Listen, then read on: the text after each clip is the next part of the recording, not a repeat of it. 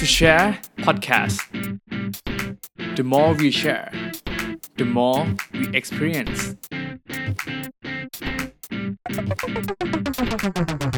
สวัสดีครับพวกเรา To share podcast ผมต้นธานนท์อารีพิทักษ์ผมทีสิทธิพลมานะรังสรรค์ครับครับก็กลับมาเป็น EP ที่28เนาะก็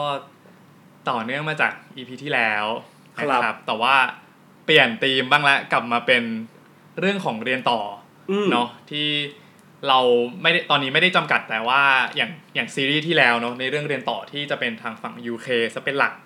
นะครับแต่ตอนนี้เราขยายละพยายามขยายออกไปโอเคทีนี้เราก็EP นี้เราไม่ได้มาแค่ว่าเฮ้ยจะไปเรียนต่อที่สิงคโปร์อย่างเดียวแล้วเรามีเรื่องของการขอทุนเข้ามาด้วยเพราะว่า guest speaker ของเราเป็นนักเรียนทุนด้วยเนาะได้ทุนเต็มนะครับจากมหาลัยครับผมซึ่งก็เดี๋ยวมาเมื่อกี้พี่ทีก็พูดไปแล้วเนาะเป็นมหาลัยของที่สิงคโปร์นะครับหรือครับผม NUS นะครับNational University of Singapore ก็เดี๋ยวลองมาฟังกันว่าชีวิตการเรียนของนักเรียนป.โทเนี่ยที่สิงคโปร์จะเป็นยังไงแล้วการที่จะเป็นนักเรียนทุนหรือขอทุนเนี่ยมันยากหรือง่ายหรือมากน้อยแค่ไหนเนาะโอเคก็เดี๋ยวก่อนอื่นอยากจะขอแทรกนิดนึงว่าอย่าลืมนะครับว่าจริงๆเรายังมี Google Survey นะครับที่อยากจะให้ทุกคนมาช่วยตอบแบบสอบถามนิดนึงสำหรับคอนเทนต์ของ To Share Podcast นะครับเพื่อที่ว่าเราอยากจะพัฒนา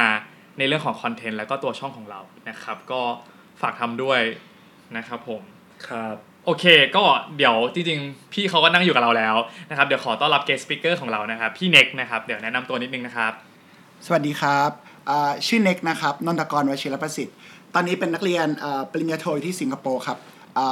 ในโปรแกรม Master of Public Policy อยู่ที่ National University of Singapore หรือ NUS ครับก็ตอนนี้เป็นนักเรียนทุน Lee Ka-shing Foundation ครับ Lee Ka-shing เป็นเศรษฐีฮ่องกงซึ่งว่าเขามีโครงการทำเรื่องพวกการศึกษาพวกนี้เขาก็เลยให้ทุนการศึกษาในหลายๆประเทศในทวีปเอเชียซึ่งรวมถึง NUS ตรงนี้ด้วยครับโอเคโปรไฟล์แน่นมากแน่นจริงๆนะครับก็โอเคก็แล้วโอเคตอนนี้เป็นพี่เน็กเรียนป.โทเนาะซึ่งก็คือตอนนี้ที่คุยกันคร่าวๆก็คือจบไปแล้ว1ปีถูกไหมครับซึ่งตอนนี้พี่เน็กกลับมาทำอะไรที่ประเทศไทยครับก็คือตอนนี้มันเป็นช่วงปิดเทอมประมาณ3เดือนนะครับทีนี้ก็เลยกลับมาฝึกงานเป็นตอนนี้เป็น Economic Affairs Intern อยู่ที่ UNSCAP UNSCAP ก็คือองค์กรสหประชาชาติซึ่งทำเรื่องเศรษฐกิจและสังคมสำหรับเอเชียแปซิฟิกครับเรียกได้ว่าคือแต่ละตำแหน่งหรือแต่ละประโยคที่พูดออกมานี่ค่อนข้างแบบว่าแบบว้าวพอสมควรเลยเนาะซึ่งจริงๆก็เอางี้ก่อน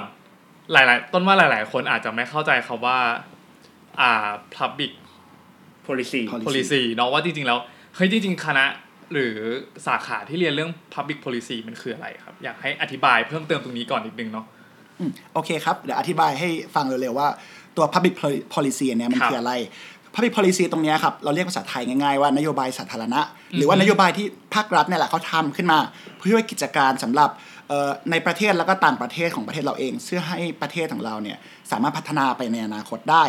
ที่ยกตัวอย่างให้เห็นภาพก็คืออย่างเช่นนโยบาย30 บาทรักษาทุกโรคนโยบายค่าแรงขั้นต่ำตรงเนี้ย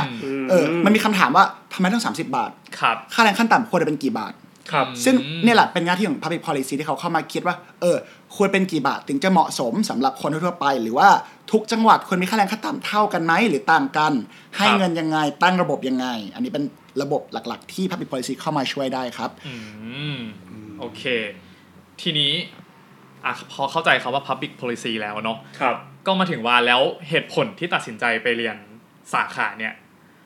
กับมหาลัยที่สิงคโปร์อยากเข้าใจเหตุผลว่าจริงๆแล้วพี่เน็กมีเหตุผลในการตัดสินใจไปเรียนต่อเนี่ยยังไงบ้างเนาะเพราะจริงๆเราก็แอบสัมภาษณ์คนที่ไปเรียนต่อป.โทมาหลายคนแล้วเหมือนกันเนาะแต่ละคนก็จะค่อนข้างมีเหตุผลที่ต่างกันแล้วยิ่งคือเอาจริงๆเหมือนเทรนด์สมัยนี้ไม่ไปฝั่งยุโรปหรือก็อเมริกาเนาะแต่แบบพี่เน็กต้นเพิ่งเจอคน2คนแรกๆเนี่ยที่เริ่มมาหันมาเป็นฝั่งเอเชียบ้างแล้วเลยอยากจะฟังเหตุผลของพี่เน็กหน่อยว่ามีเหตุผลยังไงบ้างครับ ก็ถ้าจะพูดถึงเหตุผลที่ไปเรียนต่อโทครับอาจจะต้องเท้าความนิดนึงตอนทำงานอยู่ก็ก่อนหน้าในก่อนไปเรียนครับทำงานอยู่เป็นที่ปรึกษาด้านกลยุทธ์ให้กับพวกหน่วยงานภาครัฐภาคเอกชนซึ่งด้านกลยุทธ์เนี่ยมันรวมถึงตัว Public Policy ที่เมนชั่นไปก่อนหน้านี้ด้วยก็ทำที่บริษัท PY Consulting ครับทำเป็นบริษัทที่ปรึกษาที่ช่วยทั้งหน่วยงานภาครัฐเอกชนในการทำพวกกลยุทธ์ต่างๆเนาะก็ทำมาประมาณ5ปีที่เดียวเลยแล้วก็ยังชอบสายงานอยู่นะแบบให้ชอบคอนเทนต์ชอบวิธีการชอบรู้สึกว่างานเรามีประโยชน์เนาะแต่ถึงจุดนึงเราอยู่ในสังคมซ้ำๆแบบเดิมๆรู้สึกเริ่มพัฒนาช้าลงทุกอย่างที่มันเริ่มทำมันเริ่มซ้ำมันเริ่มวนสิ่งที่เรียนรู้มันเริ่มน้อยลงแล้วมันก็เป็นการธรรมดาที่เราอยู่อะไรแบบนี้มานานๆก็เลยแบบเริ่มคิดว่าเฮ้ยอยากเรียนรู้อะไรใหม่ๆอยากพัฒนาตัวเองให้มันแบบเราเคยพัฒนาเร็วกว่านี้เนาะเรายังอยากพัฒนานั้นอยู่ซึ่งเราคิดว่าการทำงานแบบเดิมเนี่ยมันอาจไม่ตอบแล้วก็เลยตัดสินใจเฮ้ยเราน่าจะเรียนต่อนะทีนี้คำถามถัดมาเนี่ยคือว่าแบบเรียนที่ไหนดีเรียนอะไรเรียนที่ไหนดีคือด้วยความที่ตัวเองเนี่ยตอนทำ Public Policy เนี่ยเฮ้ยเราชอบงานเราอยู่แล้วตรงที่ว่างานเราเนี่ยสามารถเอาไปช่วยประเทศได้มีครั้งนึงที่เป็นโมเมนต์ที่ประทับใจสุดคือแบบเหมือนมีลูกค้าทำโปรเจกต์ลูกค้าเป็น PowerPoint Presentation แล้วหนังสือพิมพ์หลายๆฉบับเอาสไลด์ที่เราทำเนี่ยไปขึ้นหน้าหนึ่งแล้วแบบเฮ้ยงานเราแม่งทำประโยชน์ได้ว่ะเฮ้ยคนอื่นเห็นงานเราอ่ะรู้สึกแบบพราวในตัวเองนิดนึงช่วยคนอื่นมากได้แต่ทีนี้โอเคก็เลยเริ่มที่ตรงนี้เลยว่าเราชอบอะไรก่อนเนาะเราชอบทำตรงนี้เรามี passion ตรงนี้สิ่งที่คิดต่อคือว่าแล้วประเทศไหนที่เราไปเรียนแล้วเนี่ยมันจะเอากลับมาใช้ในประเทศไทยได้มากที่สุดมันคิดเลยว่าประเทศเอเชียเนี่ยมันมีบริบทที่มันต่างกับประเทศแถบยุโรปแถบอเมริกาค่อนข้างเยอะเพราะประเทศเขาค่อนข้างพัฒนาแล้วเนาะสังคมก็เป็นอีกแบบนึงแล้วก็เลยมองว่าต่างทั้ง seniority ประวัติศาสตร์รูปแบบการคิดรูปแบบนโยบายต่างๆแล้วก็เลยคิดว่าอยากเรียนเอเชียมากกว่าเพราะว่าแบบ1คือสามารถนำมาปรับใช้ประเทศไทยได้มากกว่าแต่หลังจากพูดคำว่าเอเชียเนี่ยมันยังกว้างมากเลยนะคือเป็นทั้งทวีปเลยนะเพราะเอเชียมันไม่เหมือนยุโรปตรงที่ว่ามหาประเทศดังๆด้านการศึกษามีแค่อังกฤษอะไรอย่างเงี้ยก็เลยถามว่าที่ไหนในเอเชียจริงๆตัวผมเองสมัครหลายๆที่เลยประเทศที่แบบค่อนข้างมีระบบการศึกษาที่ดีในเอเชียนะทั้งญี่ปุ่นเกาหลีสิงคโปร์แล้วก็พยายามเลือกด้วยว่าประเทศพวกเนี้ยมันทำ Public Policy ได้ค่อนข้างดีแล้วก็พยายามเลือกมหาลัยด้วยว่าแบบมันมีมหาลัยไหนบ้างที่มันเด่นในสาขานี้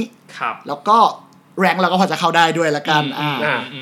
ทีนี้ก็เลยสิ่งที่ทำคือโอเคไล่สมัครจริงสมัครไปเยอะมากเพราะว่าอย่างน้อยๆเนี่ยอยากทำให้ตัวเองมีโอกาสเลือกคือสมัครน้อยแล้วก็ไม่มีโอกาสเนาะก็เลยสมัครไปก่อนโอเคทีนี้พอสุดท้ายก็มีได้ออฟเฟอร์มาจากหลายที่เหมือนกันแล้วก็บางที่ได้ทุนการศึกษาด้วยก็อย่างตอนนั้นได้ที่ญี่ปุ่นได้ของทุนจาก Bank of Tokyo Mitsubishi ได้เข้าเรียนที่ University of Tokyo หรือโตไดไม่แน่ใจว่าเคยได้ยินกันไหมเคยได้ยินครับแล้วก็อีกที่หนึ่งก็คือได้ทุนการศึกษาจาก Ligashin Foundation ที่เมนชั่นไปแล้วที่เรียนอยู่นั่นแหละก็คือที่เรียนอยู่นั่นเองใช่เข้าเรียนที่ NUS นี่แหละครับครับผมก็จริงๆสุดท้ายแล้วก็กลับมาจบที่ว่าทำไมถึงเลือกที่สิงคโปร์ใช่ไหมครับตอนนั้นคิดเยอะมากเลยเพราะจริงๆมหาลัยที่ได้ออฟเฟอร์มาเนี่ยมันก็มีทุกที่ก็ดีเนาะมีข้อดีข้อเสียค่อนข้างชัดแล้วก็อยากไปเรียนทุกที่พร้อมๆกันเลยแต่มันไปไม่ได้เนาะโอเคทีนี้ก็เลยกลับมาคิดต่อนะว่ามันต้องมีจุดตัดสินใจในการเลือกอะไรแต่ละอย่างก็เลยคิดว่าแล้วเรียนจบแล้วไงต่อก่อนไปเรียนนะเรียนจบแล้วไงต่อครับคือใจก็ไม่อยากไปเรียนเพื่อไปเรียนในคลาสจบแล้วก็กลับมาไทยรู้สึกว่าเราไปถึงนู่นแล้วเรามีโอกาสในการรู้จักคนที่นู่นรู้จักอาจารย์รู้จักหลายๆอย่างที่นู่นทำไมเราถึงไม่ลองทำงานดูเพราะว่าส่วนตัวเนี่ยครับเป็นคนเชื่อว่าแบบ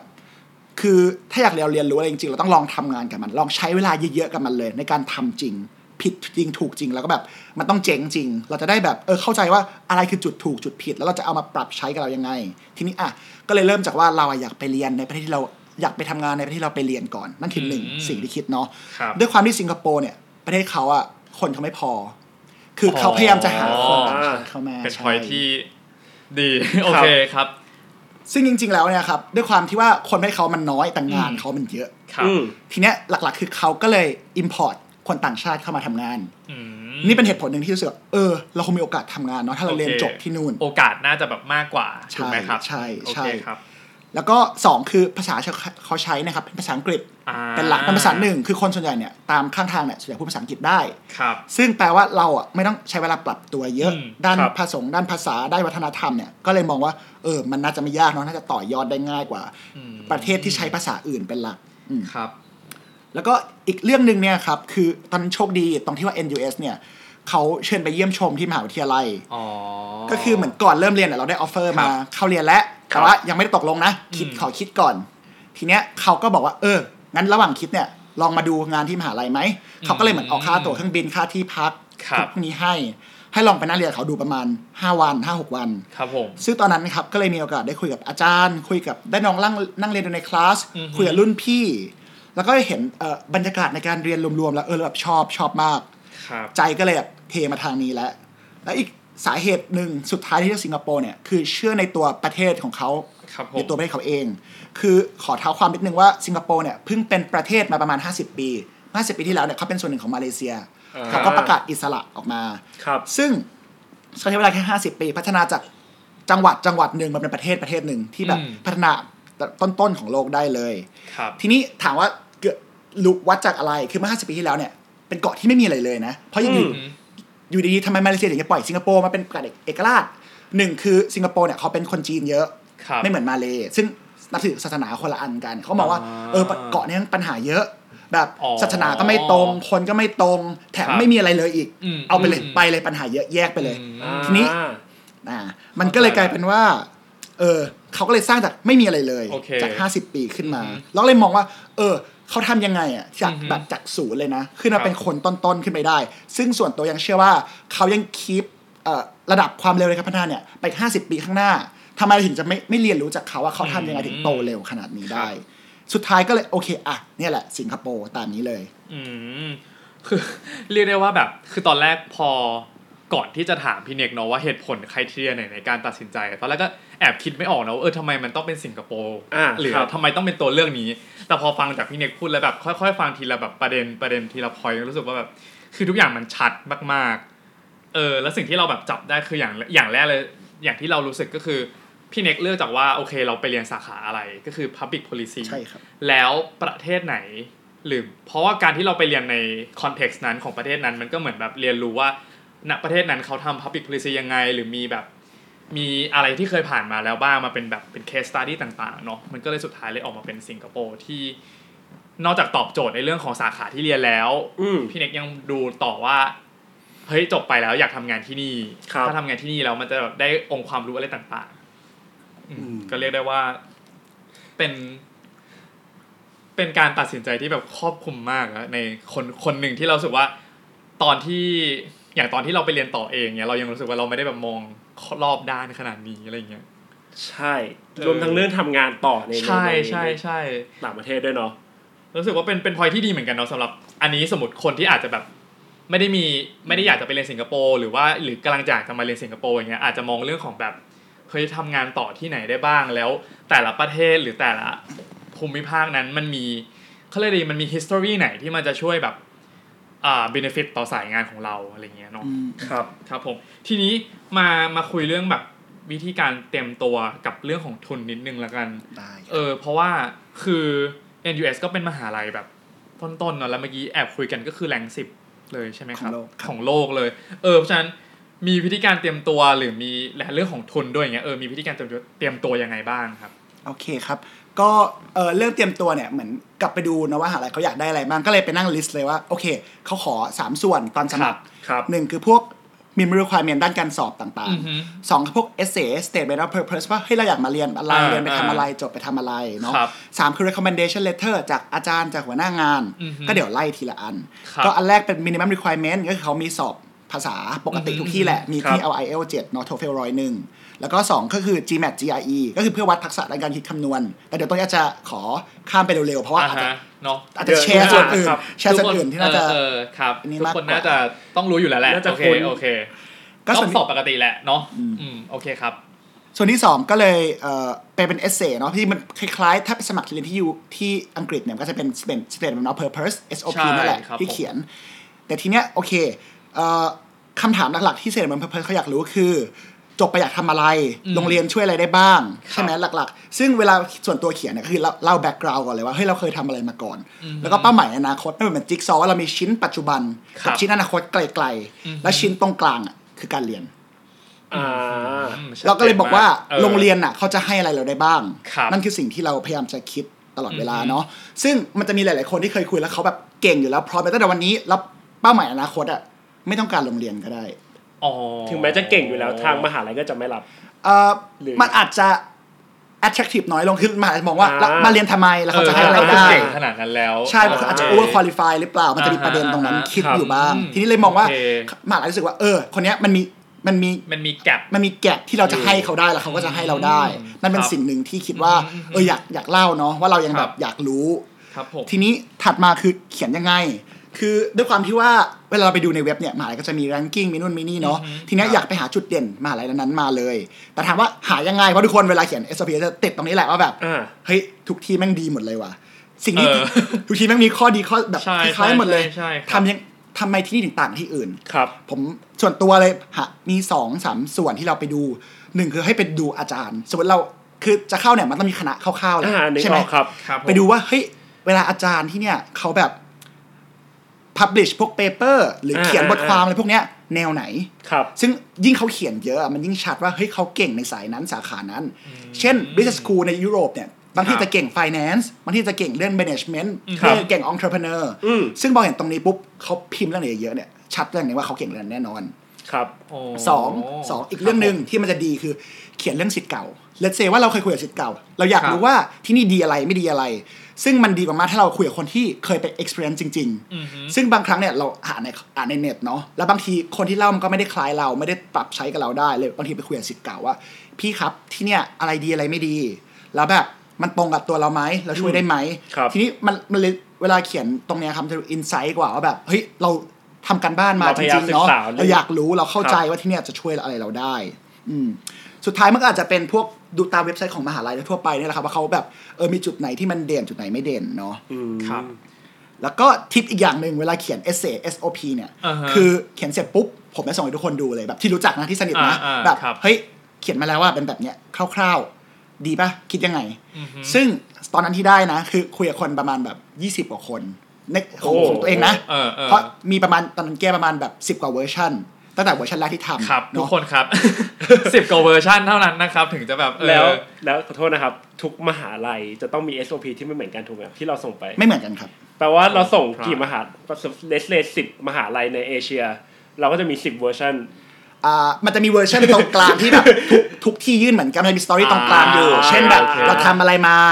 แล้วจบแล้วทำอะไรซึ่งมันจะเหมือนกันแต่พอชิ้นตรงกลางเนี่ยจะไม่เหมือนจิ๊กซอว์จะไม่เหมือนแล้วใช่จะไม่เหมือนแต่ก็พยายามจะยื่นให้ทุกคนดู1คือสนุกอย่างหนึ่งที่ว่าให้คนดู10คนเนี่ยทุกคนคอมเมนต์ไม่เหมือนกันแบบบอกว่ามีคนนึงคุยกับเขาบอกว่าเฮ้ยที่เน็กเขียนเนี่ยกว้างมากเลยไม่รู้เลยอยากทำอะไรกันแน่กลับไปคิดมาหน่อยพออีกคนนึงไปคุยมาเฮ้ยหัวข้อของคุณอะลงลึกมากเลยแบบเฮ้ยบางทีมันไม่เห็นภาพใหญ่ผมก็ทำไมมันตรงกันข้ามกันเลยเนาะทีนี้มันกลายเป็นว่าคนที่ประเด็นมันคือว่าคนที่ให้คำแนะนำเราครับเขาเป็นคนยังไงแล้วเขาอยู่ในแบบฟีลไหนทีเนี้ยสำหรับผมคือผมไม่ได้บอกว่าต้องฟังคนกว้างหรือคนแคบแต่แบบว่าอยากให้ฟังแล้วกลับเอาคนคนนั้นอะมาเทียบกับตัวเรามาเทียบตัวเราว่าเขาจะคล้ายเราในปัจจุบันไหมคล้ายเราในอนาคตไหมถ้าเรามีคาแรคเตอร์แบบที่มันตรงกันไปได้หรือว่าเขาสามารถเป็นแบบideal character นะคนเราได้เนี่ยมันน่าจะเป็นคนที่มันเหมาะกับเรามากกว่าแต่หนึ่งคือยิ่งฟังเยอะแล้วยิ่งมีไอเดียเยอะสุดท้ายต้องมาเลือกอันที่มันเหมาะกับเราที่สุดแล้วสามารถไปได้มากที่สุดข้อถามนิดนึงคืออย่างนี้หมายถึงว่าพี่เน็กปรึกษาแบบคนที่เคยเรียนมาแล้วหรอครับหรือว่าเคยทำงานในสายเดียวที่พี่เน็กจะไปเรียนหรือเปล่าหรือว่าเป็นเพื่อนๆคือแค่เพื่อนๆก็ได้หรืออะไรเงี้ยเพราะเมื่อกี้เห็นบอกว่าแบบเป็น ideal character มันเลยแบบจะต้องเป็นแบบรุ่นพี่เราอีกทีหรือเปล่าอะไรเงี้ยครับปรึกษาคนทุกแบบเลยครับอ๋อโอเคจริงๆปรึกษาหัวหน้าคุยหัวหน้าเลยคุยหัวหน้าคุยกับรุ่นพี่ที่ออฟฟิศคุยกับเพื่อนกระทั่งเพื่อนที่เรียนด้วยกันที่คณะก็อยากคุยว่าแบบเฮ้ยคิดอย่างเงี้ยคิดยังไงกับสิ่งที่เราคิดแบบนี้มันไม่คล้ายๆว่าเรากำลังเล่าให้ตัวเองฟังเล่าให้คนอื่นฟังว่าเรากำลังคิดยังไงอยู่เรากำลังอยากเป็นแบบนี้ในอนาคตบางทีคนบอกว่าเวอร์ไปธรรมดาไปมันก็จะมีคนแบบนี้อยู่บ้าง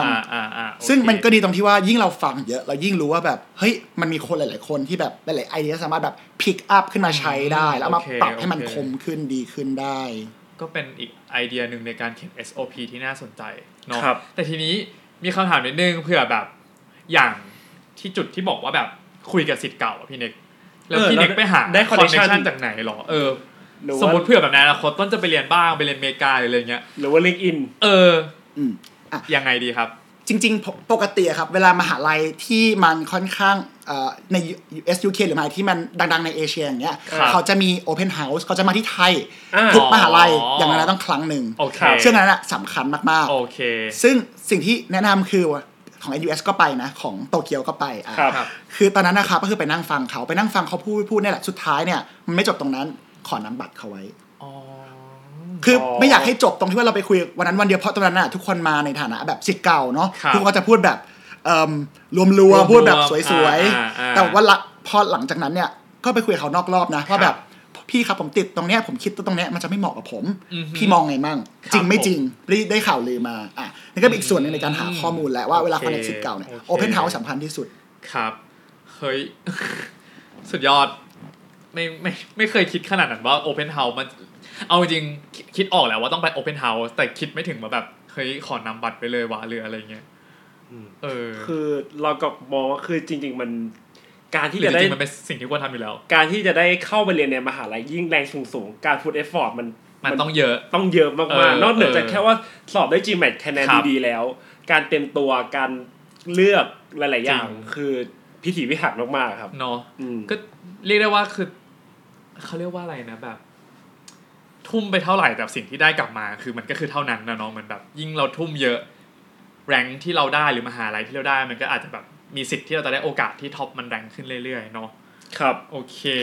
อันนี้เป็นวิธีการเตรียมตัวเบื้องต้นเนาะแล้วอย่างทุนนะครับการสมัครทุนอันนี้มัน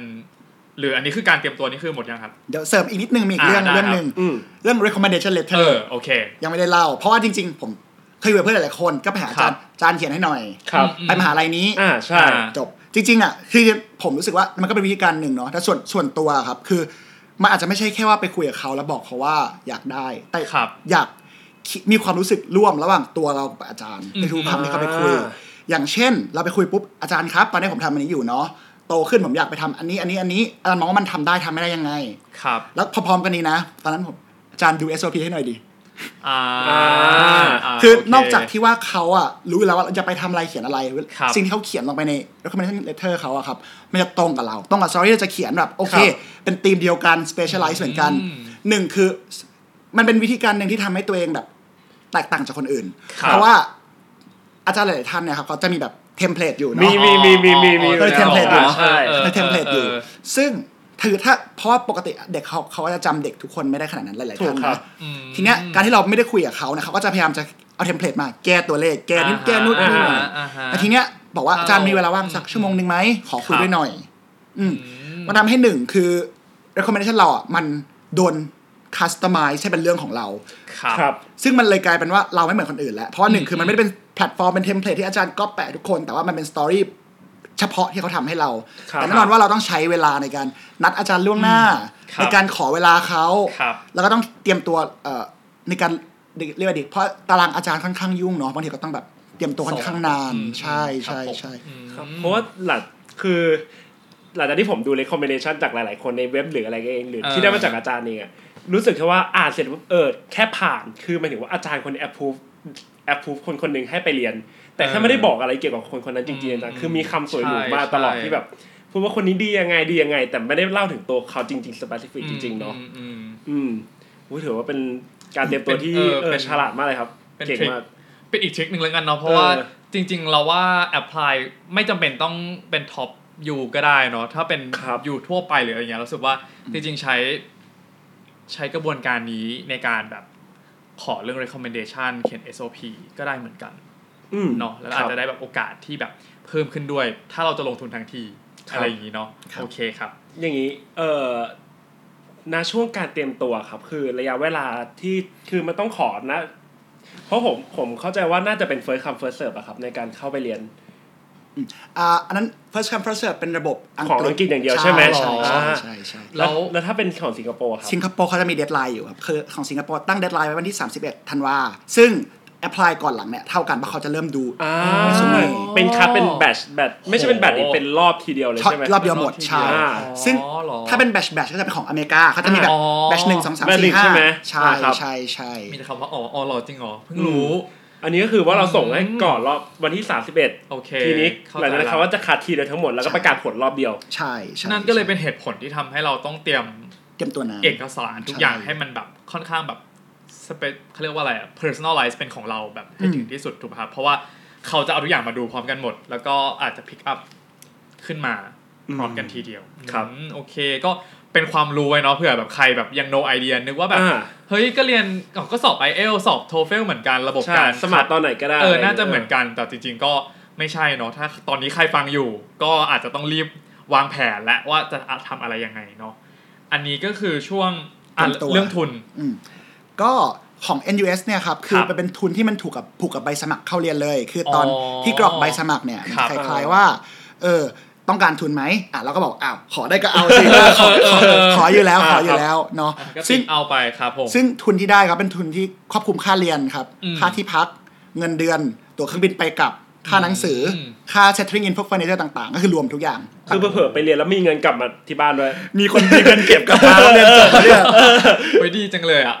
ซึ่งอย่างนี้ตอนระบุไปเนี่ยก็คือเขียนไปเลยว่าเฮ้ยเราอยากขอทุนเนาะแล้วสุดท้ายเราก็ได้ทุนจาก Lee Ka-shing Foundation ซึ่งเขาเป็นกองทุนของเศรษฐีที่รวยสุดในฮ่องกงเขาจะสนับสนุนด้านนี้เหมือนที่เล่าไปแล้วซึ่งด้วยความที่ว่าทุนเนี่ยมันผูกกับใบสมัครเลยไม่ต้องยื่นอะไรเพิ่มเติมทำให้เรามีเวลาเพิ่มในการมาปรับ SOP มาแก้ให้เราแบบต่างจากคนอื่นมากขึ้นเพราะคอมเมนต์ที่คุยกับพี่ๆที่แบบตอนแก้เนี่ยบอกว่าธรรมดาไปคอมเมนต์ได้กลับมาเยอะสุดเลยนะเหมือนทุกคนเกินไปคือทำยังไงก็ได้ให้เราไม่เหมือนคนอื่นทำยังไงก็ได้ที่เราเป็นคนพิเศษสำหรับคนที่นั่งอ่านเพราะในมือเขามีgeneral purpose แบบ100 ใบ200 ใบเขาต้องการแค่10-20 ใบเฮ้ยทำยังไงให้มันต่างคนอื่นทำให้มันดีกว่าคนอื่นซึ่งคอมเมนต์พอเวลาไปคุยย้อนกลับไป SOP เมื่อกี้ครับก็คือแบบทุกคนจะพูดว่าธรรมดาไปก็พยายามจะหา story มาเล่าเรื่องว่าต่อไปอยากทำอะไรขาดอะไรพยายาม dream big นั่นเป็นสิ่งที่เขาพูดนะ dream big อยากทำอะไรใหญ่ๆอย่าบอกว่าอยากกลับมาทำงานออฟฟิศซึ่งมันทุกคนเขียนได้อยู่แล้วแต่บอกว่าอยากกลับมาอยากทำงานอะไรแล้วอยากเล่าให้มันใหญ่จะทำได้แล้วโชว์ให้เขาเห็นว่าสิ่งที่เราเคยทำในอดีตมันเป็น proof ว่าในสิ่งเราฝันเนี่ยมันทำได้อยากให้ dream big นั่นคือสิ่งที่ได้ยินมาคือผมมองว่าตัวมหาลัยเองเขาก็อยากได้คนที่จบมาแล้วทำชื่อเสียงให้กับมหาลัยได้ด้วยฉะนั้นเวลา dream big เนี่ยมันก็จะส่งผลกับว่าเฮ้ยเด็กคนนี้จบจากที่ไหนมาอะไรเงี้ยแท็กกลับมาเฮ้ยจบจากที่นี่ก็จะกลายเป็นชื่อเสียงของมหาลัยเป็นอลัมไนที่แบบตัวท็อปอะไรเนาะซึ่งอย่างนี้เดี๋ยวก่อนหมายความว่าแต่ SOP นี่คือส่งรอบเดียวใช่ป่ะครับแต่ว่าของที่นี่ก็คือแค่เหมือนติ๊กว่าอยากได้ทุนแล้วคือทุนก็คือจะมาพิกอัพจากคนที่เด่นใช่ครับจากผู้สมัครทั้งหมดอีกทีอยู่ดีแต่ว่าก็จะไม่ต้องมีเอกสารอะไรเพิ่มเติมคือไม่ได้ขอเอกสารเลสเตทเมนต์ของว่าที่รายได้อะไรเท่าไหร่อะไรไม่ได้ขอครับโอเคอันนี้งั้นคือวิธีการเตรียมตัวของเรื่องทุนก็เลยรวมอยู่ในของเตรียมตัว SOP เนาะซึ่งก็เนาะตามนั้นเลยก็ถ้าอยากได้เขาเรียกว่าอะไรดีได้ทั้งทุนหรือทั้งมหาลัยที่แบบเป็นท็อปขนาดนี้แล้วยิ่งสิงคโปร์เป็นแบบเปิดไม่ใช่สิเขาเรียกว่าอะไรนะคัดรอบเดียวก็ต้องพยายามเขียน SOP ให้มันแบบเด่นที่สุดเท่าที่จะเป็นไปได้และเป็นตัวเรามากที่สุดเท่าที่จะเป็นไปได้เนาะเพราะว่าแน่นอนอยู่แล้วถ้าใครเคยอ่านแบบเรซูเม่สมมุติแบบมาฝึกงานน้องๆมาฝึกงานการเลือกเรซูเม่ก็แบบมี30อันต้องเลือกคนที่มันแบบเด่นที่สุดอยู่แล้วอะไรเงี้ยเนาะโอเคทีนี้หลังจากที่ได้ทุนเรียบร้อยแล้วครับคือหลังจากที่เราตัดสินใจว่าเราจะไปเรียนที่นี่แล้วเราไปเรียนจริงๆชีวิตการเรียนเป็นยังไงบ้างครับชีวิตการเรียนในสิงคโปร์ใช่เนาะโอเคชีวิตการเรียนสิงคโปร์มันอาจจะต่างกันที่หลายคนเห็นในอังกฤษในอเมริกานิดนึงเพราะว่าสิงคโปร์เป็นเกาะเล็กๆเนาะแล้วจริงๆคือเขามีที่เที่ยวประมาณนึงเวลาคนไปเที่ยวสิงคโปร์3-4 วันแฮปปี้3 วันจบแล้วคิดดูคนไปเรียนเนี่ยเฮ้ยเรียนแล้วมันก็ไม่มีเที่ยวมันหมดตรงนั้นแล้วในเกาะนั้นหมดแค่นั้นมันเลยกลายเป็นว่าไม่มีอย่างอื่นทำนอกจากก็คือเรียนค่อนข้างเยอะสิงคโปร์เนี่ยคือไม่รู้ที่ยุโรปเป็นยังไงในยุโรปเรียนหนักมากคือข้อที่1เรียนหนักมากนะครับผมคือก่อนที่เรียนจบเศรษฐศาสตร์จุฬาตอนป.ตรีก็คือเลยมาเทียบกันว่าแบบโหต่างกันเยอะมากเลยนะความหนักทั้งในแง่ของแบบเนื้อหาที่สอนแล้วก็พวกการบ้านเนี่ยต่างกันมากยกตัวอย่างให้เห็นภาพก็คือว่าตอนเรียนป.ตรีมันจะมีวิชาชื่อ stat พวก stat อยู่กับ econometrics ซึ่งเป็นวิชาเลขซึ่งตอนนั้นเราเรียน3เทอมสำหรับ3เทอมขอบเขตนี้แต่ที่นั่นเรียนเทอมเดียวแล้วสอนเท่ากันซึ่งมันเลยกลายเป็นว่าเขาเหมือนแบบเนื้อหาเยอะมากโอเคอันนี้คือข้อที่1เนาะเรียนหนักมาก2คืองานค่อนข้างเยอะคือจริงๆที่นั่นเนี่ยครับคือเขาพยายามจะพุชให้นักเรียนเนี่ยมีอินเทอร์แอคชั่นกับอาจารย์เยอะๆว่าแบบและสิ่งที่เขาเชื่อคือการทำงานการทำการบ้านคืออาจารย์จะไม่รู้เลยว่านักเรียนเข้าใจไม่เข้าใจถ้าไม่มีงาน เขาเลยพยายามพุชให้มันมีงานให้ถี่ๆในแต่ละวิชาคือทุกๆ 2-3 อาทิตย์เนี่ยต้องมีต่อวิชาเนี่ยต้องมีงานส่งชิ้นนึงละอย่างน้อยๆซึ่งมันทำให้เขาอาจารย์รู้ว่าเด็กเรียนรู้อะไรไม่รู้อะไรครับทีนี้กลายเป็นว่าพอเราเรียนเทอมนึง5วิชาเนี่ย 2-3 อาทิตย์ชิ้นนึงเนี่ยกลายเป็นว่าทุกอาทิตย์ก็ต้องมีแบบซีน2ชิ้นต้องส่งแล้วทุกอาทิตย์ซึ่งงานค่อนข้างเยอะเดดไลน์เยอะครับนอกจากนี้การเรียนการสอนในคลาสเนี่ยอาจารย์บางท่านเนี่ยค่อนข้างจริงจังนะแบบให้เราอ่าน reading หรือหนังสือที่เราแนะนำมามันจะมีซีรีบัสเราก่อนเริ่มเรียนใช่ไหมที่บอกว่าอ่านอะไรบ้างอาทิตย์นี้ต้องอ่านนี้มาก่อนนะของ chapter นี้นู่นนี่นั่นแต่จริงเราอ่านกันไหมตอนอยู่จุฬาก็ไม่เคยอ่านเลยนะนึกออกไม่เคยอ่านเหมือนกันอ่านทีเดียวตอนสอบทีเดียวเนาะแต่ว่าเราอยู่ที่ปโทแล้วเป็นไงครับวันนี้ต่างกันมากเพราะว่าหลายๆทีเวลาเขาสอนเนี่ยเขาจะไม่สอนใหม่ให้เราเขาจะเริ่มจากตรงที่ว่าเราอ่านมาแล้วเขาบอกว่าจะเริ่มเลยว่าเฮ้ยยูคิดยังไงประเด็นนี้ discuss เลยกลายเป็นว่าชิบหายละวิชานี้ไม่ได้อ่านมาเคยครับเคยคำแรกๆเข้ามานี่คือแบบงงว่าคุยอะไรกันวะแบบเฮ้ยไอ้คุยอะไรกันอะนี่ไง reading chapter นี้ไม่ได้ตีมา ไม่รู้คือด้วยความที่ว่าเคยชินที่ไทยเนาะแบบรออาจารย์ย่อยให้รออาจารย์ย่อยให้อินโทรบ้างแหละอันนี้ไม่มีเลยเข้าเนื้อเลยบางวิชาก็จะไม่มีเลยบางวิชาก็จะมีช่วยบ้างแล้วแต่อาจารย์แต่ว่าบางท่านนี่คือแบบจริงจังมากๆทีนี้เอาตัวรอดยังไงคือด้วยความที่มันเยอะก็โชคดีตรงที่ว่าพอมันเยอะมากๆเนี่ยมันก็จะมีเพื่อนแบบเรียกว่าอะไรดีซัฟเฟอร์เหมือนกันเฮ้ยช่วยกันอ่านไหมอ่านไม่ไหวมันเยอะเหลือเกินอาทิตย์นึงหลายร้อยหน้าก็เลยแบ่งกันแบบ 5-6 คนเฮ้ยคนละ10หน้า20หน้าทำสรุปใส่ Google Doc แล้วก็แชร์กันอ่านเพราะว่าจริงๆแล้วแมสเซจไม่ใช่ว่าเราต้องมานั่งท่องจำแต่สิ่งที่เขาอยากเราเข้าใจคือแบบคอนเซปต์คืออะไรคิดยังไง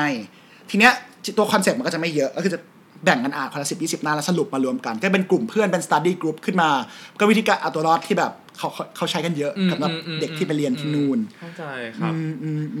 ส่วนอีกส่วนหนึ่งที่น่าสนใจเลยที่แบบอยากแชร์นี่เป็นส่วนที่ชอบที่สุดเลยคือด้วยความที่ว่าในคลาสเนี่ยครับอาจารย์ชอบยกเคสสตัดดี้ของประเทศในเอเชียครับแล้วก็เพื่อนร่วมคลาสเนี่ยคนเอเชียค่อนข้างเยอะคือมันต่างกับที่เวสต์นิดนึงเนาะที่ฝั่ง UK แล้วด้วยความที่เวลายกตัวอย่างเคสอินเดียทำอย่างนี้มันจะมีคนอินเดียในคลาสมันจะมีการดีเบตเกิดขึ้นไหมครับด้วยแล้วคือมันจะเริ่มจากว่าเขาเล่าจากนั้นยูคิดยังไงให้คนประเทศนั้นเริ่มเล่าขึ้นมาก่อนเพราะมันจะกลายว่ามันจะเหมือนอินไซต์มันจะไม่มันจะกลายเป็นว่าเราไม่ได้เรียนจากหนังสือแต่เรียนจากประสบการณ์ตรงเพราะไอ้คนเนี้ยแม่งอยู่อันนี้จริงๆอย่างเคยโดนครั้งนึงเขาอยากให้เล่าเรื่อง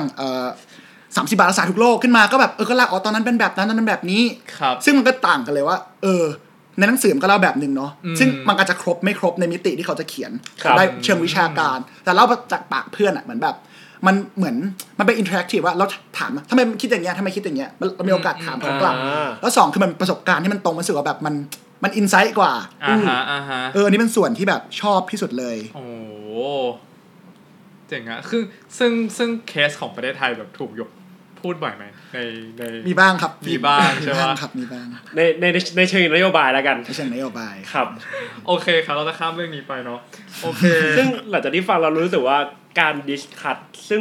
การดิสคัสของเขามันเป็นหัวใจหลักในการเรียนป.โทจริงเนาะนอกเหนือจากแค่มานั่งเรียนมันก็จะเหมือนป.ตรีกันไปเพราะเนื้อหาจริงๆมันก็คือไม่ได้ต่างกับป.ตรีมากใช่ไหมหมายถึงว่าตรง theory อะไรtheory จะคล้ายๆกัน theory หลักๆเนาะแต่ยิ่งต้นสมัยยิ่งเนี่ยเป็น public policy ด้วยละมั้งมันเลยยิ่งแบบต้องการแบบมุมมองหรือความคิดว่าวิธีคิดเขาคิดแบบนี้มันเพราะอะไรมีอินไซต์ของประเทศนั้นจริงๆมันอาจจะแบบก็ประเทศนี้อินไซต์ไม่ได้เป็นแบบนี้แต่ประเทศเขาอินไซต์เป็นแบบนี้เลยต้องทำแบบนี้เพื่อให้มันตอบโจทย์อะไรแบบนี้เนาะโอเคครับแล้วอย่างนี้อะไรที่เรารู้สึกว่าเป็นข้อที่มันแตกต่างกับการเรียนป.ตรีมากที่สุดเลยครับความรับผิดชอบมั้งครับผมคิดว่าคือพอไปอยู่ป.โทเนี่ยมันเรียกว่าเราไม่ได้อยู่กับที่บ้านด้วยความเรียนป.โทต่างประเทศเนาะเราจะใส่แรง10เพื่อเรียนให้จบก็ได้หรือใส่แรง50เพื่อรู้มากขึ้นหรือใส่แรง100เพื่อแบบ explore อะไรนอกห้องเรียนก็ได้ซึ่งผมเลยหมายว่าป.ตรีเราเหมือนว่าเรามาเรียนเพื่อเรียนให้จบตาม4ปีใช่แล้วก็เหมือนเราใส่แรง10แค่นั้นเองใส่เราคงทำให้มันเรียนให้จบตามที่มันต้องทำประมาณนั้นละกันแต่พอไปที่นู่นนะครับคือทุกคนไม่จบแค่ในคลาสทุกคนพยายามหาอะไรทำตลอดเวลาเพื่อแบบ1คือมันโอกาสทำงานที่นู่นด้วย2คือเวลาเราไปต่างประเทศมันเป็นโอกาส one in lifetime ว่าอยู่เฉยๆก็ได้หรือจะแบบออกไปนอกห้องเรียนทำกิจกรรมร่วมทำนู่นทำนี่เพื่อเรียนรู้ใหม่ๆก็ได้ซึ่งการที่เราไปอยู่ตรงนั้นนะครับมันเป็นคอสเนาะมันเป็นต้นทุนทั้งเวลาทั้งเงินทั้งค่าเสียโอกาสต่างๆทำให้แบบ ซึ่งถ้าเรารับผิดชอบมากเราอยากมองถึงตัวเองในอนาคตมากๆเนี่ยเราก็อยากเฮ้ยเราต้องเรียนรู้เราต้องไปกอบโกยประสบการณ์กอบโกยความรู้กอบโกยสกิลต่างๆซึ่งผมเลยมองว่าเรารับผิดชอบกับตัวเองในปัจจุบันแล้วก็ในอนาคตมากขนาดไหนซึ่งมันเป็นจุดต่างเนาะเพราะสำหรับตอนป.ตรีผมรับผิดชอบแค่แบบให้จบไปเนาะสอบก็คือจบแต่ตอนนี้คือแบบเฮ้ยเรามีเป้าหมายแล้วเรามาเรียนเพราะเราอยากได้ทำงานเราอยากทำนู่นทำนี่ทีนี้แล้วกันว่ามันเป็นแรงผลักดันแบบหนึ่งที่ทำให้เราแบบ success แล้วเลยมองมันเป็นข้อต่างเพราะเรารู้สึกว่าตัวเองรับผิดชอบมากกว่าตอนที่เรียนป.ตรีเยอะมากชอบอ่ะคือพอตอนแรกแบบพอพูดถึงความรับผิดชอบเนาะเราก็แอบเถียงอยู่ในใจว่าเฮ้ยป.ตรีมันก็ต้องมีความรับผิดชอบเหมือนกันนี่หว่าอะไรเงี้ยแต่พอพี่เน็กขยายความว่าความรับผิดชอบออกมาแล้วมันแบบค่อนข้างเห็นภาพมันมีหลายเลเวลแล้วล่ะมันแบบเป็นความรับผิดชอบทั้งต่อตัวเองในปัจจุบันกับในอนาคตกับสิ่งที่เราอยากเป็นกับสิ่งที่เราเขียนไว้ในแบบ statement of purpose ว่าสิ่งนั้นคือสิ่งที่เราอยากไปเนาะแล้วโรงเรียนมันเข้ามาช่วยตรงนี้แล้วมันก็เป็นเราด้วยแหละที่ต้องแบบเดินไปพร้อมกับมันเพื่อที่จะแบบไปถึงตรงนั้นได้โอเคครับอย่างนี้แล้วในส่วนของเพื่อนที่เราร่วมเรียนด้วยคือเพื่อนในคลาสเขาเป็นไงมันจะมีอย่างที่เมื่อกี้เกิดมาครับคือถ้าหากเราไปเรียนที่ต่างประเทศอย่างทางฝั่งเวสยุโรปมันจะมีความ diverse พอสมควรที่มีแบบต่างชาติมีเอเชียมีแต่ใช่ฝั่งยุโรปฝั่งเวสไปเลยใช่แต่ถ้าเมื่อกี้ที่พี่กล่าวมาคือว่าจะมีแค่คนเอเชียอย่างเดียวหรือเปล่าครับก็จริงๆไม่ได้เป็นคนเอเชียอย่างเดียวจริงๆเขาก็พยายามจะแบบทำให้คลาสมันค่อนข้าง diverse ซึ่งปกตินักเรียนมันจะประมาณ60 คนต่อคลาสก็จะประมาณ 20-30 ประเทศที่เป็นในคลาสแต่ว่า20ประเทศเนี้ยจำนวนมันเยอะก็จริงแต่ว่าจริงๆแล้วเนี่ยส่วนใหญ่เป็นประเทศในเอเชียกันหมดเลยก็จะมีทั้งเกือบทุกประเทศในอาเซียนเลยแล้วก็มีประเทศมหาอำนาจจีนญี่ปุ่นเกาหลีแล้วก็มีส่วนประเทศเอเชียแปลกๆขอโทษเป็นเอเชียแบบที่แบบเราอาจจะไม่ค่อยคุ้นเคยเท่าไหร่ไม่เคยได้ยินชื่อเช่นอันจะมีประเทศแบบมีคาซัคสถานมีปากีสถานมีมองโกเลียหรือถ้ามีอัฟกานิสถานก็ยังมีครับแล้วก็ยังมีแบบจริงๆนอกเอเชียก็มีเพื่อนจากแอฟริกาเพื่อนจากอเมริกาใต้เพื่อนจากยุโรปก็มีแต่ว่าหลักๆก็ยังเป็นเอเชียอยู่ครับจะเป็นเอเชียเบสเนาะโอเคแล้วอย่างนี้แบบพอเหมือนกับว่าถ้าคนที่ไปเรียนฝั่งยุโรปอะไรเงี้ยมันก็วัฒนธรรมต่างๆมันก็จะแอบไม่เหมือนกันเนาะเขาก็จะมีสิ่งที่ต้องปรับตัวประมาณนึงเหมือนกันอาจจะเยอะด้วยซ้ำและทีนี้อย่างของที่พี่เน็กเรียนในฝั่งสิงคโปร์แล้วก็บอกว่าส่วนใหญ่เป็นเพื่อนเป็นเอเชียด้วยเราต้องปรับตัวกับเพื่อนร่วมคลาสอยู่ไหมโอเคเรารู้อยู่แล้วว่าการปรับตัวเรียนป.โทมันก็สเต็ปนึงเนาะกับเพื่อนร่วมคลาสอะไรอย่างเงี้ยครับมีอะไรที่ต้องปรับตัวเยอะไหมจริงๆหลายๆคนมองว่าเราไม่ต้องปรับตัวเยอะถ้าพูดใน relative term คงน้อยยุโรปจริงๆแหละแต่ถามว่ามีไหมมีครับจริงๆแล้วคือต่อให้สิงคโปร์ไม่ได้อยู่ง่ายเนาะระบบทุกอย่างดีหมดเลยแต่ว่าคนที่เข้ามาอยู่ครับด้วยความที่เขา import เข้ามาเยอะเนาะเมื่อกี้ที่เล่าไปแล้วคนก็จะมีจากหลายชาติมีทั้งเอเชียยุโรปเยอะมากแล้วก็หนึ่งคือคนที่เนี่ยมันมีความแตกต่างเรื่องเชื้อชาติศาสนาวัฒนธรรมมันค่อนเยอะเลยทำให้เราต้องแบบพยายามเข้าใจนึงเพราะว่าเราไปนู่นเราไม่ได้เรียนรู้แค่ในคลาสหรือว่าแบบกิจกรรมเนาะแต่เราเรียนรู้เรื่องคนเรื่องเพื่อนด้วยยกตัวอย่างให้เห็นภาพก็คือว่าตอนอยู่ไทยเนี่ยเรารู้สึกว่าคนจีนนั้นเรียกจีนมันมีจีนฮ่องกงจีนเรียกจีนแผ่นดินใหญ่เนาะเรารู้สึกว่ามันก็ตามตัวเนาะจะได้แบบแยกจีนกับฮ่องกงกับไต้หวันได้ใช่ไหมไปอย่างนู่นก็เลยไปเรียกเขาแบบเดียวกันเลยเมนแลนด์ไชน่าเขาก็จะรู้สึกว่าแบบเฮ้ยเพิ่งรู้ทีหลังว่าไอ้คำว่าเมนแลนด์ไชนีสตรงเนี้ยมันมีความหมายแบบเหมือนเหยียดนิดนึงเพิ่งรู้ตอนหลังเขาก็มาอธิบายให้ฟังแล้วก็บอกอารมณ์แบบเจ๊กๆหน่อยอะไรเงี้ยมันจะแบบดูความหมายแบบค่อนข้างไม่ดีใช่ก็เลยคุยกับเขามาเล่าให้ฟังทีหลังก็เลยอ๋อเหรอก็ได้เรียนรู้ที่ผมว่าจริงๆมันจะมีเรื่องละเอียดอ่อนเรื่องแบบวัฒนธรรมภาษาในชีวิตหลายๆอย่างที่มันต่างกันมากซึ่งจริงๆมันก็จริงมันดีนะเพราะว่าเราไปเพราะเราไม่รู้แล้วเราไปเรียนมันกลับไปว่านั่นเป็นสิ่งเราขาดความอินเตอร์เราขาดความเข้าใจความรู้เข้าใจในต่างชาติก็เป็นส่วนหนึ่งที่เราสามารถแบบได้กลับมาเรียนรู้กลับมาใช่โอเคมันกลายเป็นว่าเหมือนแบบมันเหมือนจะไม่ต่างเนาะแต่ไอความที่ต่างน้อยๆนี่แหละบางทีมันก็เป็นจุดที่แบบเป็นสิ่งที่ทำให้เราแบบมีอะไรเรียนรู้เพิ่มและเข้าใจมากขึ้นไปกว่าเดิมอะไรอย่างเงี้ยกับเพื่อนบ้านรอบๆของเราทีนี้ที่ได้ฟังมาก็คือว่าตอนนี้พี่เน็กเรียนมาแล้วประมาณปีนึงถูกไหมครับครับผมครับในปีต่อไปครับคือมีวิชาอะไรบ้างที่จะเรียนหรือมีโปรแกรมอะไรเสริมเข้ามาบ้างครั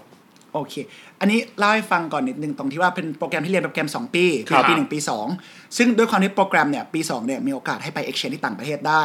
ซึ่งต้อง apply เรื่องสมัครตอนปี1ทีนี้ก็เลยตอนนั้นก็เลยแบบอยากเที่ยวจริงๆไม่ได้อยากเที่ยวก็ส่วนนึงแล้วก็เข้าใจเพราะว่าอะไรเพราะว่าสิงคโปร์เที่ยวมาหมดแล้วไม่มีอะไรเที่ยวแค่นั้นแล้วโอเคก็เลยอยากไปเที่ยวในประเทศที่มันแบบ เจริญแล้วเพราะอยากไปก็อยากเห็นของนู่นของนี่เนาะแต่อยากเห็นคนที่มันเจริญกับเราจะได้แบบเอากลับมาใช้ได้ครับที่ก็เลยเลือกยื่นไปที่ยุโรปประมาณ 2-3 มหาลัยที่ยุโรปก็เลยสุดท้ายได้ไปที่สวิตเซอร์แลนด์ University of St. Gallen ก็เป็นมหาลัยที่ค่อนข้างดังด้าน Business School ที่นู่นหนึ่งก็คือ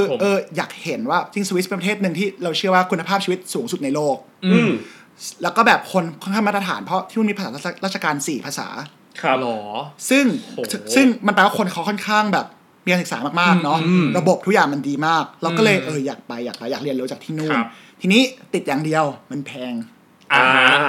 ทีนี้ก็เลยคือต่อให้เราอ่ะได้ทุนเราโชคดีเราได้ทุนเต็มที่สิงคโปร์เนาะแต่จริงๆพอไปอยู่ตรงนู้นนะครับเราต้องเที่ยวหมายถึงว่าต้องไปเห็นอะไรใหม่ๆเพราะจริงๆยุโรปเขามีหลายประเทศติดกันเราสามารถไปดูงานที่ต่างประเทศอื่นได้ครับที่เราก็เลยอยากเห็นอะไรเยอะๆแต่รู้สึกว่าก็ไม่อยากรบกวนคุณพ่อคุณแม่เยอะก็เลยแบบหาข้อมูลทำรีเสิร์ชนิดนึงว่าถ้าอยากไป exchange เงี้ยจะมีใครจ่ายตังค์ให้เราเที่ยวได้ไหมนะคิดง่ายๆนะคิดเล่นๆสรุปมีเว้ยคือมันจะมีกองทุนบางอันที่ว่า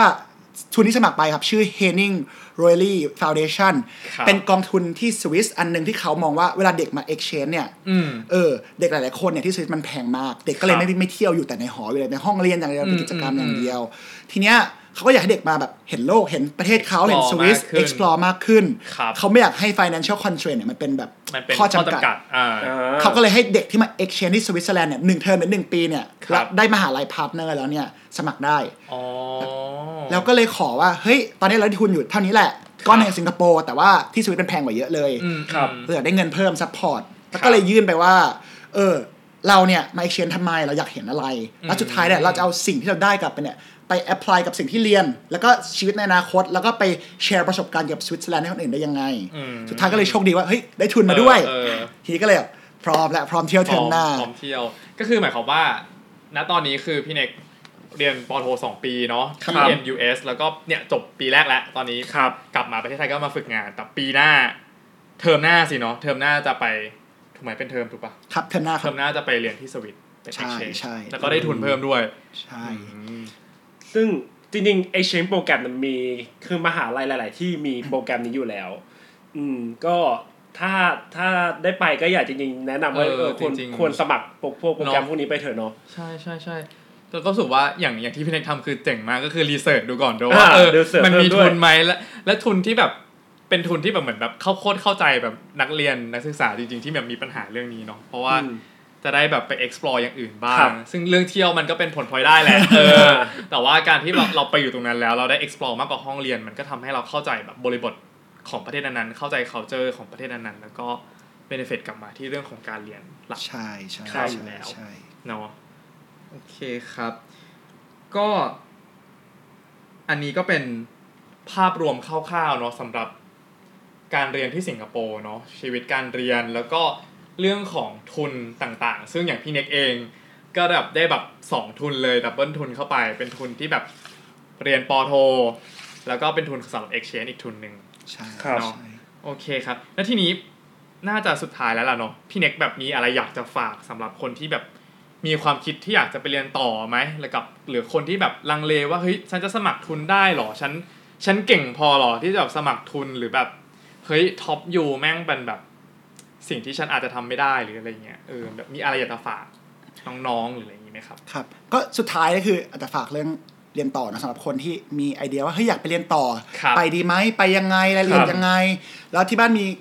constraint มีข้อจำกัดด้านการเงินไหมเรื่องเวลาอย่างเงี้ยคืออันนี้มีอยากแชร์ให้ฟัง 2-3 เรื่องคือส่วนตัวครับเชื่อว่าการเรียนต่อป.โทเนี่ยมันเหมือนเป็นสปริงบอร์ดในชีวิตเวลาเข้ากระโดดลงไปแล้วก็เหมือนแบบเราจะเกรงเขาทำนานแค่ไหนก็ได้ซึ่งมันเหมือนกลับไปคือความรับผิดชอบความพยายามเราใส่ตรงกลางนะครับซึ่งทำให้เราดีดเราไปในอนาคตได้ยิ่งเราพยายามเยอะยิ่งเราตรงนั้นเยอะผมเชื่อว่ามันทำให้เราสปริงไปได้ไกลขึ้นซึ่งโอเคเป็นสปริงบอร์ดในแง่ไหนบ้างทั้งในแง่ของพัฒนาตัวเองเนาะด้านสกิลด้านความรู้ของตัวเอง2คือชีวิตการงานคือแน่นอนว่าส่วนสำหรับผมและการผมอยากได้ทำงานที่นู่นผมก็เลยคิดว่าเป็นสปริงบอร์ดวันนึงคือเราไปทำงานที่ต่างประเทศแล้วกลับมาทำงานในไทยเนี่ยผมว่าโปรไฟล์หรือว่าโอกาสมันก็เป็นอีกแบบนึงเลยอย่างที่3คือเรื่องประสบการณ์ชีวิตมันเป็นสิ่งที่ว่าผมคิดว่ามันหาไม่ได้ในอนาคตว่ามีเพื่อนร่วมคลาสมีตั้งหลากหลายชาติขนาดนี้แล้วก็ได้ไปเห็นบ้านเขาเมืองเขาในมุมมองที่แบบเราไม่ต้องแบบ ซึ่งเราสามารถเรียนรู้จากเขาได้ก็เป็นสิ่งหนึ่งซึ่งมันสามารถช่วยเราก้าวไปสู่อีกขั้นหนึ่งของชีวิตได้ผมเชื่อว่าทุกคนมัน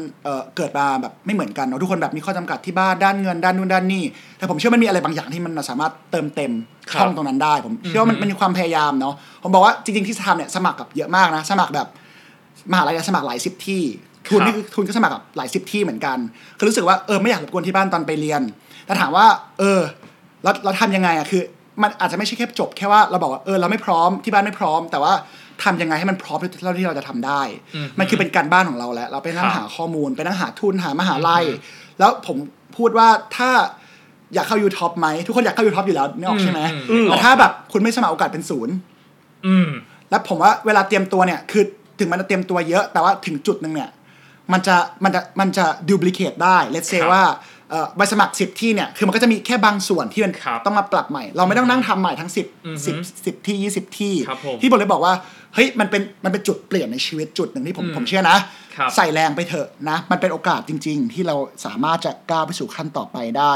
อยากให้คิดจริงๆว่าเฮ้ยเราไปเรียนต่อโทเนี่ยโดยเฉพาะไปเรียนต่างประเทศเนี่ยครับยังไม่คิดทบทวนว่าอยากเรียนที่ไหนเหมาะกับตัวเองแค่ไหนและสุดท้ายเนี่ยอยากไปเรียนเพราะมันสำคัญตัวเราจริงๆอย่างแบบเคยคุยกับเพื่อนบางคนที่บอกว่าอยากไปเรียนอยากทำงานต่างประเทศแต่ไปเรียน UK ซึ่งจริงๆผมก็มองว่า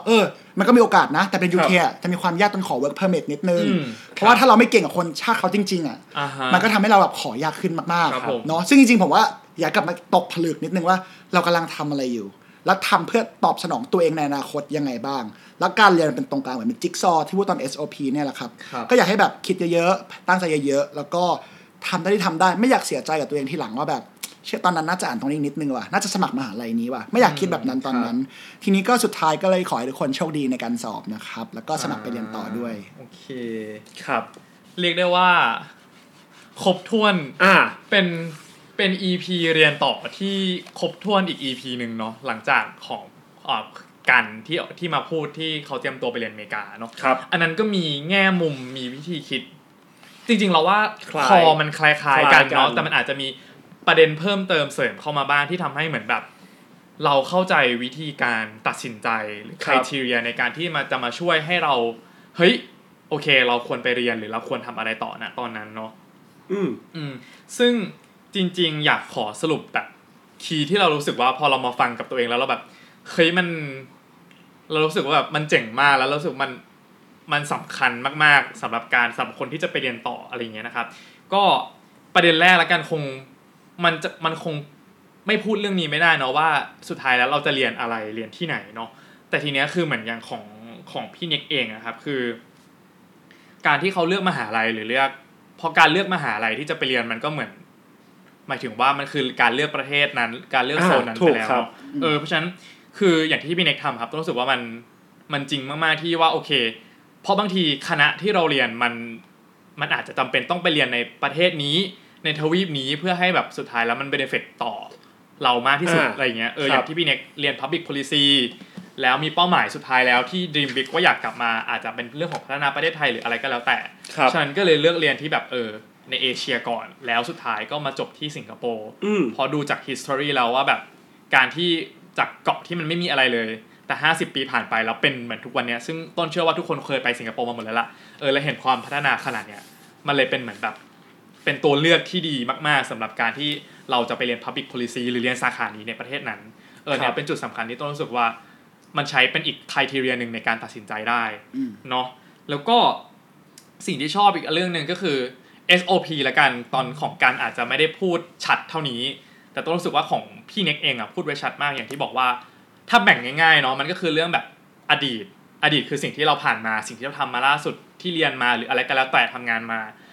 อนาคตเราอยากจะเป็นอะไรเราอยากทำงานยังไงและต้นก็ชอบอีกคำหนึ่งมากๆที่พี่เน็กพูดว่า dream big คือเหมือนฝันให้ใหญ่ไว้ก่อนว่าเราอยากจะไปตรงไหนทำอะไร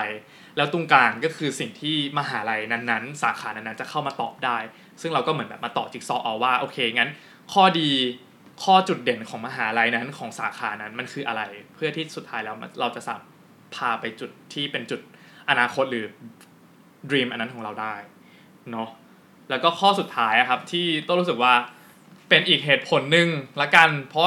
สุดท้ายแล้วคนที่จะไปเรียนต่อก็จะมีความรู้สึกว่าสุดท้ายกูไปเรียนต่อดีไหมวะทำงานอยู่ต่อที่ไทยดีกว่าทำงานเนี่ยชีวิตกำลังดีเลยหรืออะไรก็แล้วแต่อย่างเงี้ยเนาะแต่อย่างที่พี่เน็กพูดมาแบบเขาเรียกว่าอะไรนะเหมือนแบบเปรียบเทียบในเรื่องของการเป็นสปริงบอร์ดครับเนาะว่าสุดท้ายแล้วมันเป็นจุดที่มันจะพาเราไปแบบอีกสเต็ปนึงละกันอาจจะไกลขึ้นหรือเป็นโอกาสใหม่มากขึ้นอะไรอย่างเงี้ยนะครับอีก point นึงมันก็คือที่เราชอบมากๆมันมีหลาย point มากเลยเนาะเรื่องที่บอกว่าเกรงข้อเท้าอ่ะเรารู้สึกว่าเราเกรงไปด้วยเลยว่ายิ่งเราเกรงมากแค่ไหนหรือเราเกรงนานแค่ไหนมันหมายความว่าเหมือนแบบเราput effort put ความพยายามของเรามันสุดท้ายเพื่อที่จะว่าการที่เรากระโดดตรงนั้นน่ะมันจะได้กระโดดไปได้ไกลขึ้นเนาะหรือกระโดดไปได้เจอโอกาสที่มันดีขึ้นครับประมาณนี้ครับที่เป็นสิ่งที่เราสรุปไว้เนาะโอเคก็ลองฟังกันดูแล้วกันเนาะสำหรับคนที่กำลังตัดสินใจจะไปเรียนต่อเนาะว่าอาจจะอยู่ในช่วงของการที่ไม่รู้ว่าจะไปเรียนโซนไหนดีมหาลัยไหนดีอะไรเงี้ยจริงๆสิงคโปร์ก็เป็นอีกประเทศนึงเนาะที่น่าสนใจนะครับผมโอเคงั้น